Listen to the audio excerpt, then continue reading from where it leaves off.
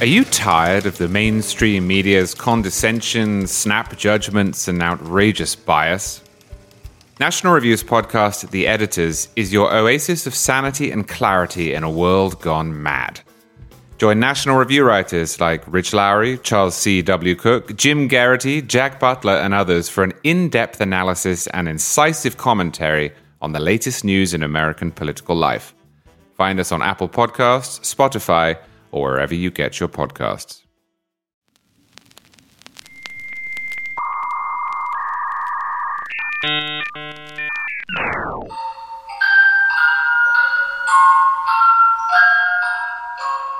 Welcome to episode 38 of the Luther Ray Abel podcast. Since I last did a show, I've been floating around the ether, haunting any fortunate or unfortunate soul who hasn't decreased the power to his zirconium anti-gravity containers. You know about those. But haunting is actually not all it's cracked up to be. Certainly it's fun to elicit terror in people who haven't been eaten by strange wailing creatures. But, after the first few screams and yelps, you realize that eternity is a long time, and then you're going to need to fill it with more than spooky whistling and the odd jump scare. So anyway, my guest today is... Luther, what are you doing? I'm doing my podcast. You mean you're doing my podcast? Well, possession is 9/10 of the law, and your podcast is now possessed by me. Luther, if you don't leave immediately, I shall go and get the vacuum. But I've always wanted my own podcast. I dare say you have, but you can't have this one. This one is mine. Now run along, or whatever it is that you do. Sorry about that.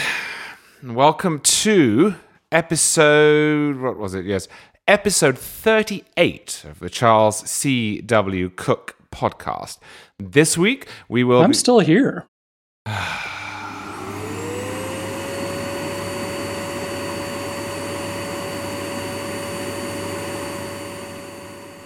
Well, my sponsor today is CEI's Free the Economy podcast. Health, wealth, and happiness. 3 goals that are essential to our lives, but attaining them is often impeded by heavy-handed government controls. That's why we must free the economy. Free the Economy is a weekly podcast produced by the Competitive Enterprise Institute that documents the opportunities for financial success and self-fulfillment in a world with less government control.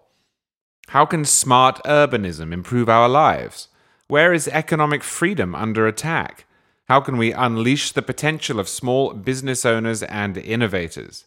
Each week, host Richard Morrison offers news you can use and fascinating conversations with experts in their fields to answer these questions and more. I think we can all agree freedom is contagious, so check out Free the Economy wherever you listen to podcasts or visit cei.org, Free the Economy.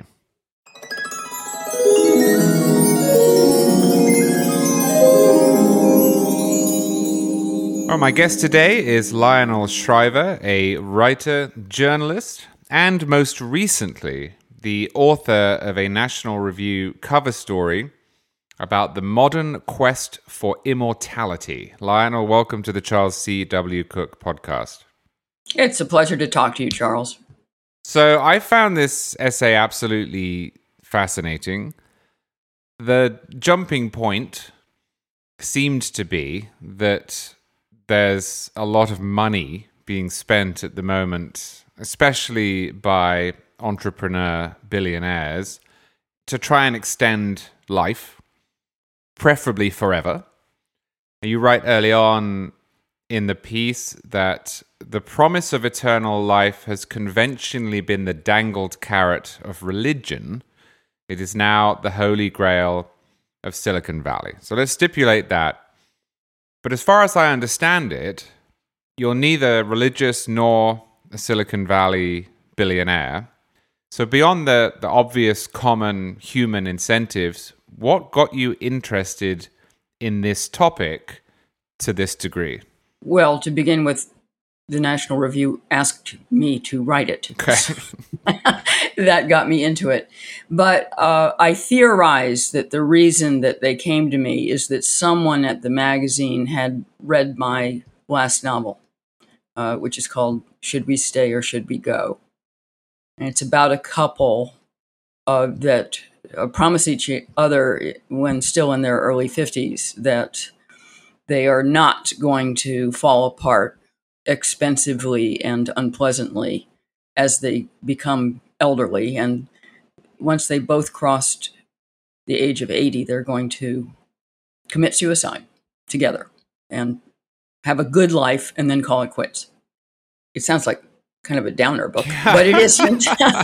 It isn't. It's a lot of fun because it's a parallel universe book and it's got 12 different endings, all exploring different possible ways that this vow of theirs might resolve. And of course, in more than one of these endings, they decide, we're not that sick, forget it. And then you explore what they might have missed had they gone through with their suicide pact, or what they might have escaped.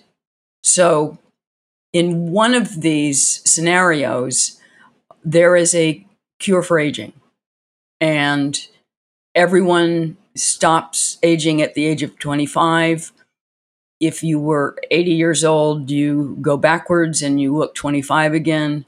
And everyone, as long as they continue to look both ways before crossing the street, lives forever. So it's an experiment. It's a mental experiment in immortality and what that might be like on an individual level. And unsurprisingly, at first, it's great. It was exhilarating to watch your spouse grow younger for once instead of little by little fall apart and go back to the age at which you met and rediscover that level of attraction and excitement. And, given that you now live forever, you get to explore all the things that you thought there wasn't time for. So you can explore any hobby. You can change jobs as many times as you want. Lots of people get married dozens, if not hundreds of times. So the whole thing of choice becomes infinite. The trouble is that choice being infinite becomes a funny kind of hell. I mean, think of being in the supermarket and there's an entire aisle of crackers when you just wanted saltines. The problem with that kind of smorgasbord approach to life is that it no longer seems to matter what you choose. The reason that we agonize over a lot of decisions we make, where to live, whether to accept a job offer, whom to marry, these things matter because they're permanent decisions and you can never remake them. Maybe you can have more than one career in one life if you organize it properly, but you probably can't have a dozen careers, much less 100. And besides which, the clock is always ticking. So it really seems to matter how you spend a given year of your life, because you'll never get that year back. And that means we live our lives in a state of some urgency, and we care about the decisions we make. And when the decisions don't matter anymore, I envision a malaise settling on just about everybody. All right, well, you have a passage on that where you write, and I'll quote at length if I may, "Finitude gives our lives urgency. A clock is ticking in the back of our minds from an early age. Our decisions seem to matter because they cannot be remade. It's vital how we spend our 35th year because we will never be 35 again. Were we blessed or cursed with an indefinite lifespan absent physical decay, how we spend year 35 would be of no consequence. All decisions could be remade. Choose this profession, later choose another. Choose this wife or this city, later choose another. In my mind's eye, I conjure pervasive lassitude, inertia, apathy, and bewilderment. In Should We Say, immortals are tortured by suicidal ideation. although killing themselves is just one more thing they can't be bothered to get around to. Now, that is an argument that I can absolutely see. Finitude gives our lives urgency. But in another passage, you seem to think that that argument, which really applies to the individual, extrapolates out and would, if people didn't have finitude, make the world a worse place. You write, the vision of a species that is calcified into the same individuals forever with no renewal, no turnover, no children is ghastly. Why? Why do you assume that a society, as opposed to an individual life, in which people live forever, would calcify and lack renewal, turnover, or children? Wouldn't people have children who would also live forever but produce more children and so on? Well, you can't keep having children if you have a population that lives forever. I mean, that you would exhaust your resources. It would be an economic catastrophe. The price of property would go through the roof. You know, you'd have a crisis of fresh water and minerals and everything that we need to consume to survive. You'd have a huge overpopulation problem on your hands. So people would stop having children, essentially. And they would have to. In the chapter that I explore this immortality thing in the book, people soon need a license to get pregnant. And those pregnancies are only to replace people who did not look both ways before crossing the street. But otherwise, what we envisage is, it's a kind of acceleration of what seems to be happening in the West anyway, of people living much longer and not reproducing. It doesn't seem to be a very happy vision. After all, when you talk about society, so society is just a collection of all those individual experiences. So there's no big difference between talking about what immortality would be like for an individual and what immortality would be like on a societal level. I mean, for example, one of my deepest fears is running out of ideas for novels.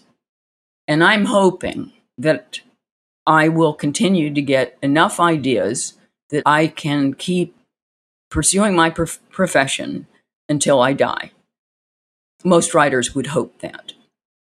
But if I lived forever, would I really keep coming up with ideas for books? Might I instead discover that there was, I was infinite, but my imagination was finite? So I would potentially be looking at a life in which early on, I'd said what I had to say. I'd come up with the inventions that I had in me. And then I would be looking at a life which was fundamentally unproductive in my own terms.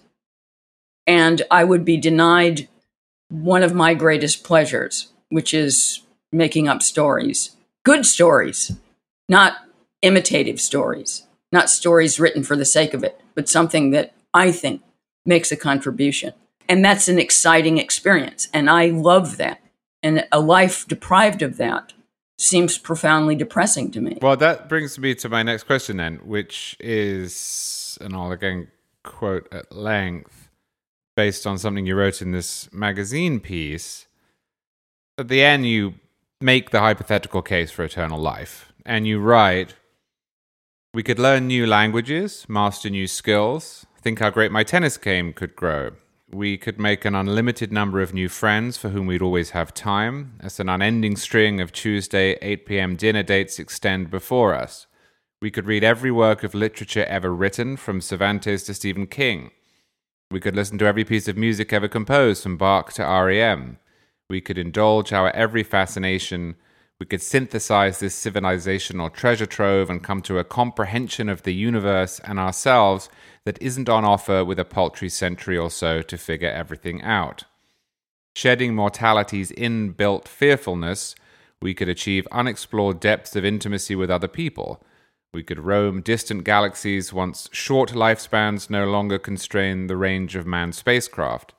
We'd never kick ourselves for having accomplished so little on a given day, because any hiatus of productivity would be costless, and we might learn to redefine what being productive means. We could finally afford to revel in the scent of lavender, the chord of C minor, the glow of vermilion, And then you have an ellipses and you write, I'm sorry, but why is it that whenever I write optimistic scenarios, they come out sounding like satires?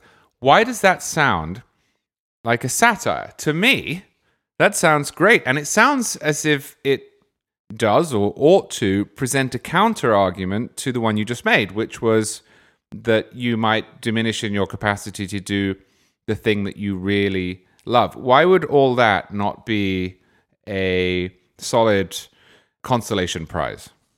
I mean, that section you just read was indeed trying to make the counter-argument, and I thought that was worth doing.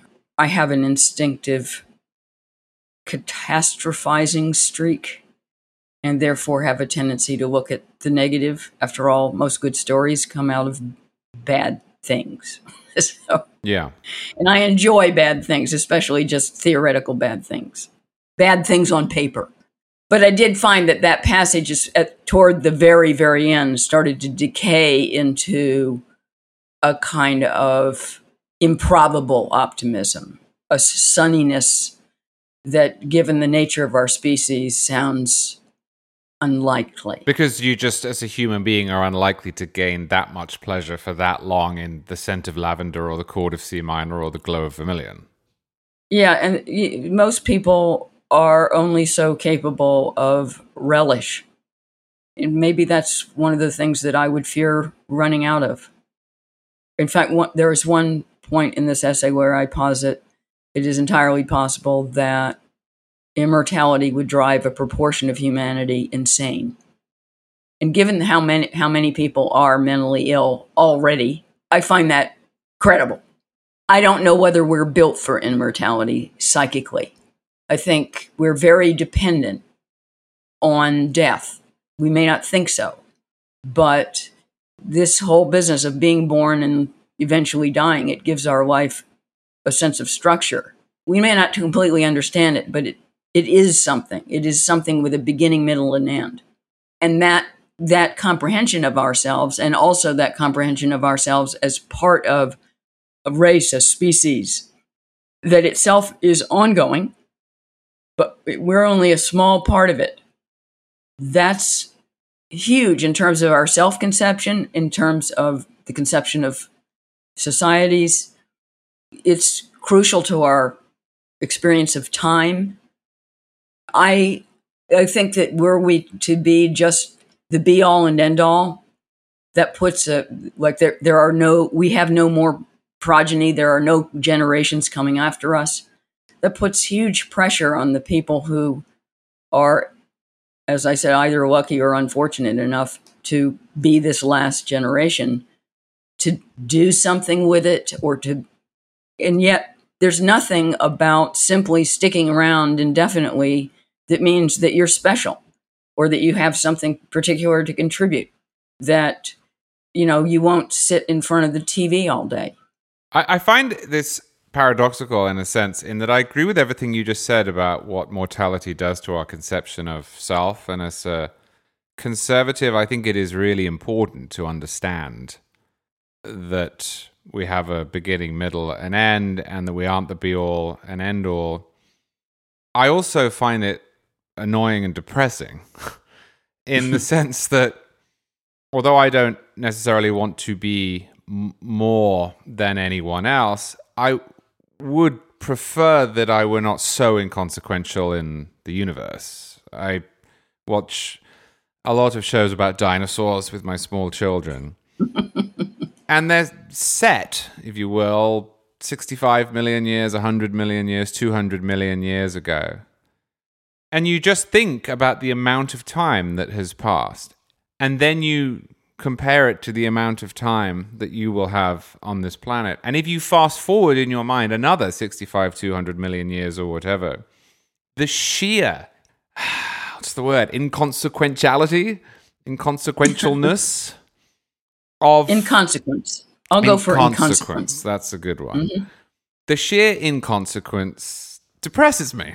I mean, I tell you what, it does more than that. It scares me, not because it in any way diminishes my sense of self, but because it implies and conjures up an image of a universe that is so big and that is operating on such an enormous scale that I can't really conceive of it. Now, there will be people who are listening to me say that, who say, well, yes, and that's because you're an atheist.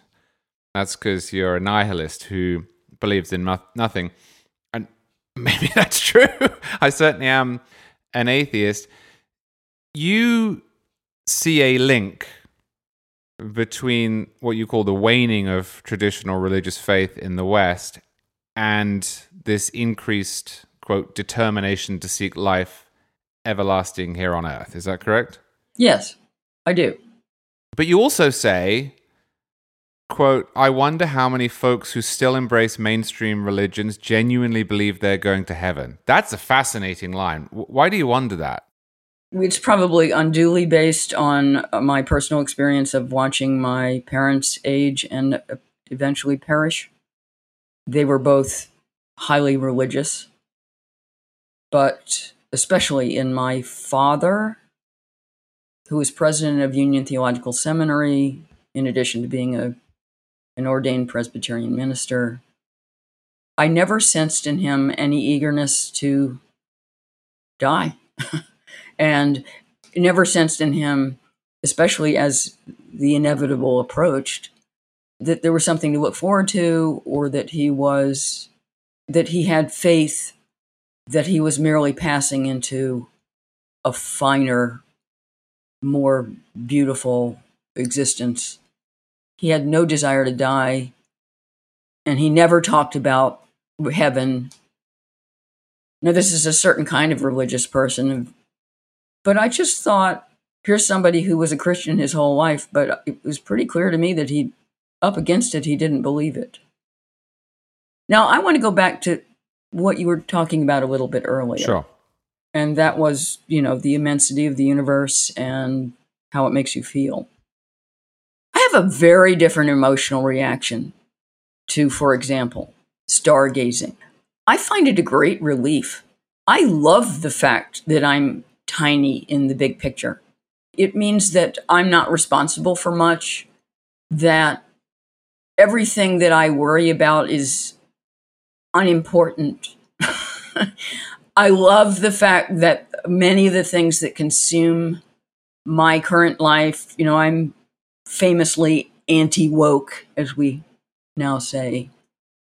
So all this dumb shit that I'm battling on a daily basis and that I read about all day long is going to go away, and it won't have mattered. And I love that. And I even enjoy the fact that the human race will also go away, and there will be something else. Why? There will always be something else. I think brilliant. We're an interesting phenomenon and have accomplished a lot and may accomplish more, though as time goes on for me, it's hard for me to understand what accomplishing something means. I mean, does it really matter if we make it to other planets? I don't know. But I just love the fact that this is such a huge place that we cannot understand it. And I glory in my ignorance, and I glory, therefore, in everyone else's ignorance. And it makes us all kind of the same. And it makes all of our petty political cares mere bagatelle. And I guess that is ultimately my approach to death as well. It is oblivion means not having to worry about all this dumb shit anymore. I like worrying. After all, my theory about immortality, it is mostly that we would all get bored. In fact, it connects up with a passage in an earlier novel of mine called So Much for That. And it's in the lead up to one of the main characters committing suicide. And it seems to be a running theme in my work. and it's like 3 solid pages. It's nothing but a list. And it's a list of dumb shit that he has had enough of. It's got a regular refrain throughout that passage. They can have it. I foresee a lot of people, given immortality, reaching that spiritual point of having just had enough of everybody else's bullshit and wanting to call it quits. Has your approach to these questions changed over time? I mean, for example, are you more bored now than you used to be? Is that one reason why you worry about that? Do you find yourself thinking, well, I'm more bored than I was 15 years ago. 15 years hence, I shall be more bored than this. Give me another 1,000 years and I'll want to jump off a cliff. Yeah, more bored. That's a good question. I'd have to say that in my latter life, my activities have narrowed a little bit in a way that saddens me. And I think when you have a career, that's what happens. I used to do a lot of visual art. I used to love to dance, which I don't do much anymore. I used to play squash, and now I only play tennis. So that's a narrowing of interest in a way, and a diminishment. I wouldn't say I'm getting more bored, but I am definitely getting more exasperated. And a lot of that has to do with the time in which we are all currently living. I mean, I've never been surrounded by more insanity and silliness in my life. The weirdo obsession with transgenderism and all these children being mutilated and told they have to choose whether they're male or female. It's patently absurd. The obsession with race right now is exhausting and tiresome and counterproductive. It is boring. It couldn't be more boring. So that's the quantity that I'm topping out on. And at a certain point can foresee saying, you can have it, right? You assume it's going to get worse. It's only, well, unless if it resolves itself and positively, and ideally I will have helped to contribute to bringing this stuff to a conclusion. That's one direction to go. I mean, after all, people are asking me all the time, as if I could say, how long is this woke stuff going to last? When is it going to be over? And if it's either going to be over, or at a certain point, I'm going to quit. And I'm going to stop saying self-evident, sensible things because they don't make any difference. And I will simply withdraw from the conversation. Because at a certain point, it is boring. You keep having the same dialogue with people who aren't listening, and you give up.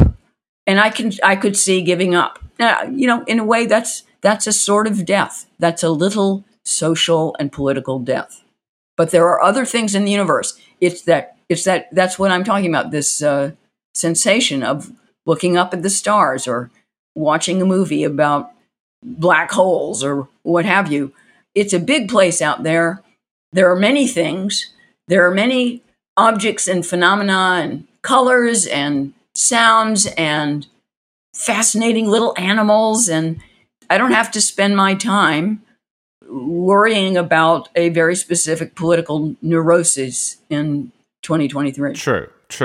But I think where I find that universe scary, as I was saying, is that it will eventually swallow up the tiny parts of it that were mine. I mean, here's a silly example. In March, we went to Universal Studios here in Florida. We took our 2 kids, and I took my 7-year-old, it was for his birthday, so he was just 7, on a roller coaster themed to Harry Potter. And he loved it so much. And the memory of it will stick with me forever. It was one of the great father-son bonding moments.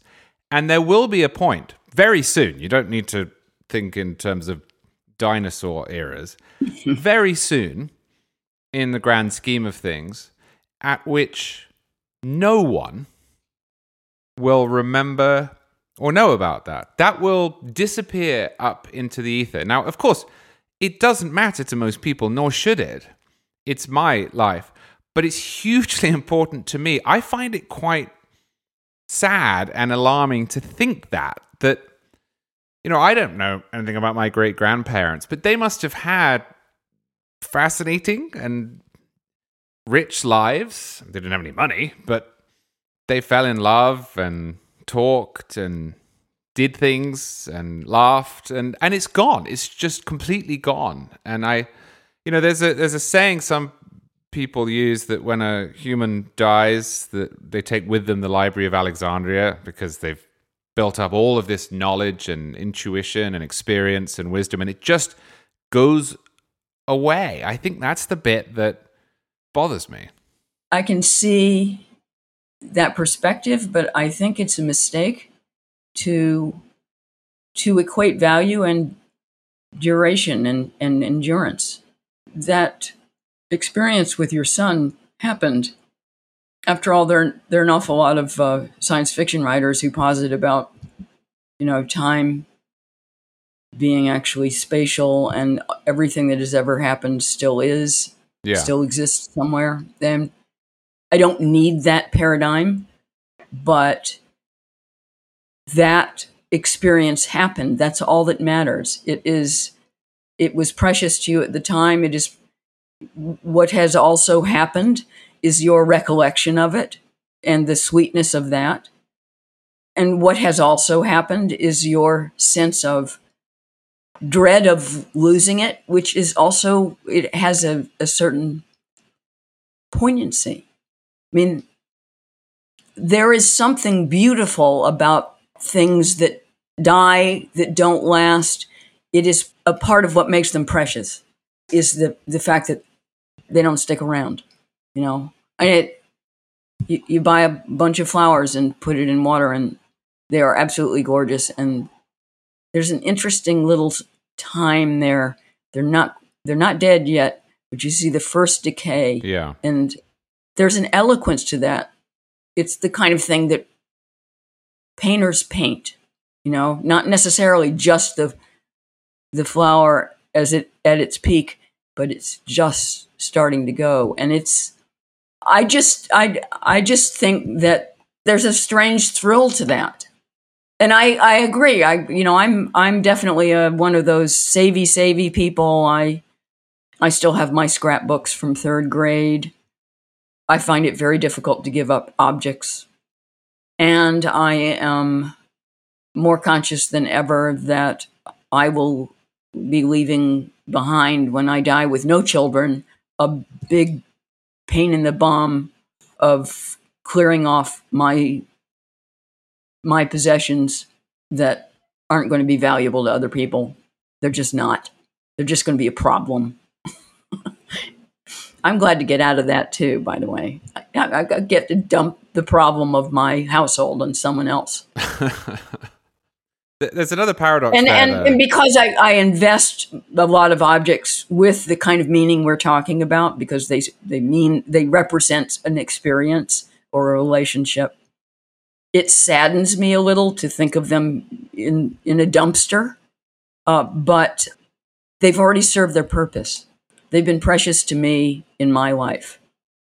And I think there's just a way of finding your own clinging to life and everything about life and your life that has meant something to you as itself precious. There's something about that, not wanting to let it go. It's the impulse to make meaning that is good, positive thing.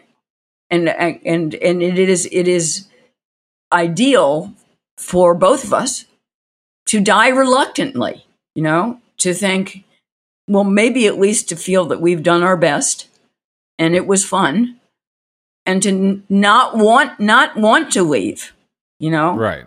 That is an indication that maybe we did something right. People who are just sitting around waiting to die in a state of eagerness to get out of here are doing something wrong.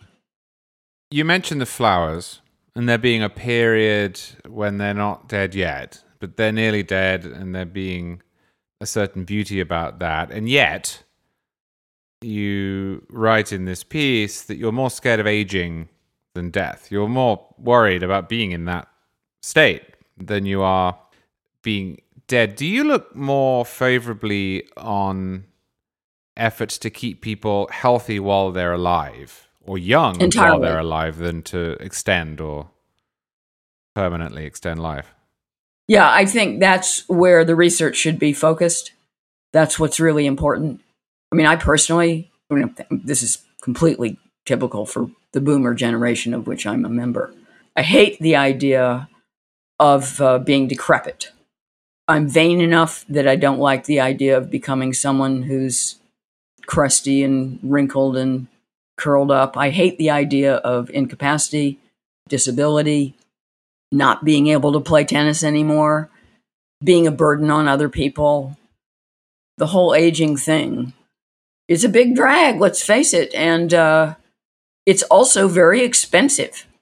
These long dragged out, with effectively long dragged out deaths.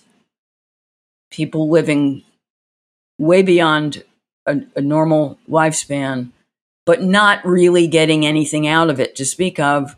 Often their minds are gone.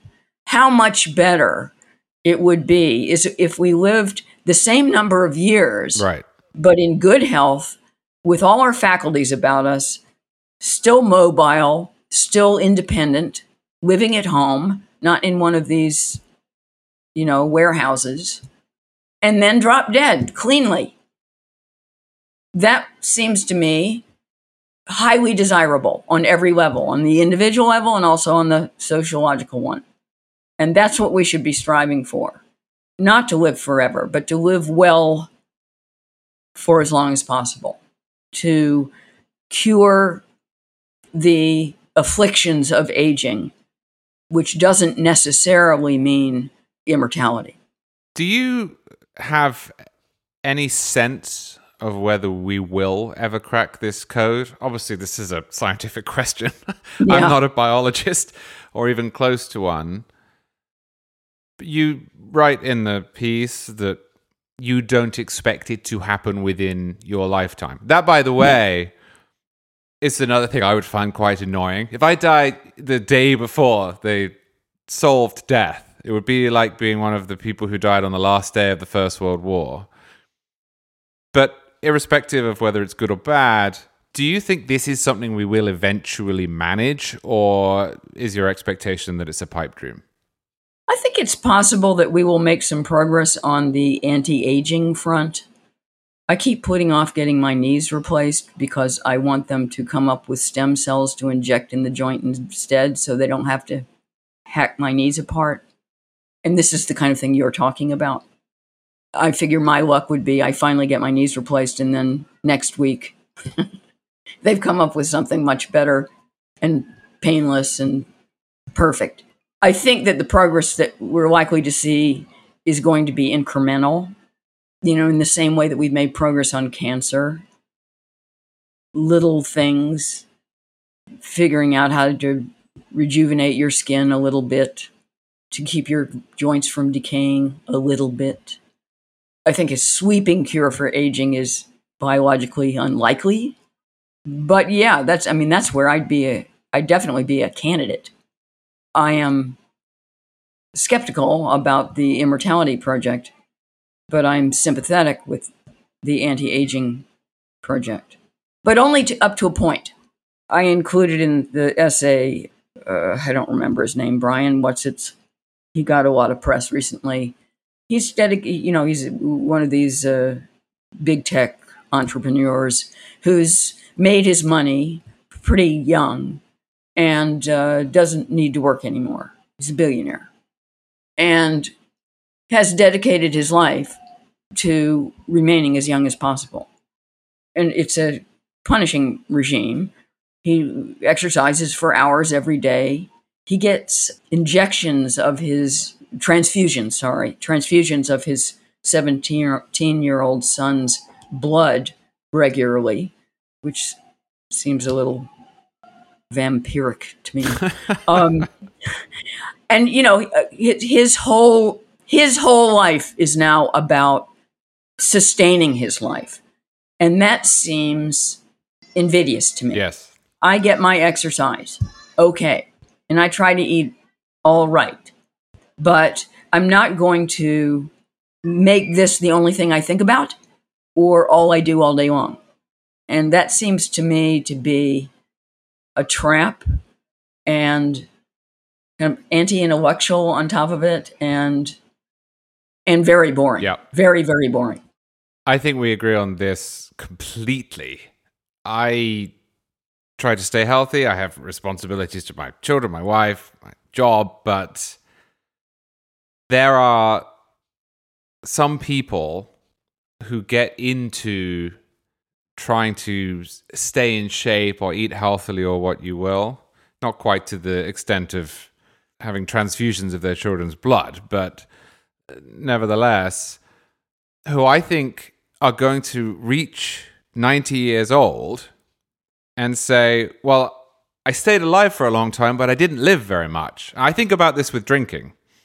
I'm a big drinker. I like drinking. I was raised to drink. I don't mean that I have a drinking problem. I don't. But my parents love wine. When I was a teenager, I was introduced to this, as is the case in Britain and in France, where we spent a lot of time. And I don't usually like having a meal without wine. And when I go to the doctor and the doctor says, how much wine do you drink? I don't lie. I tell him. And then he says, well, you do realize that that's above what you're supposed to drink. And I say, yes, I know. And I do know. But I also don't care, because I don't want to live forever and spend every single second of the day and every meal time making the time that I have, especially as a relatively young person, worse. So I agree with you on that. The idea... Oh, yeah. And you know what? I honestly think, and by the way, I'm with you on the wine. It's one of my main pleasures. Right. And if I had to do a deal that I get to drink the wine that I drink now in the quantity I drink it, and I think I do lie to doctors, like most people, and I would trade 5 years off the end of my life. I think I'd do it. After all, those last 5 years is probably going to be the most crap years. Yeah, and it comes off the end. So, it's not as if that's taken from the middle. As long as I get, my petite Syrah with my hamburger. Right. Right. I think that is important. That is the one side of this that I find absolutely baffling. Is to spend every single minute with a longevity doctor on some sort of regimen, worrying about dying, and to what end? As I say, my great worry about this, my sadness, is that the great moments disappear. Not that I would end up at 80 saying, oh my goodness, I did all of that work and now I'm heading out, as it were. But normally what I do at the end of these interviews, Lionel, is I ask the guests whether they're positive or negative or optimistic or pessimistic about what it is that we've been talking about. But this one is sort of outside of that rubric. Yeah, it is, isn't it?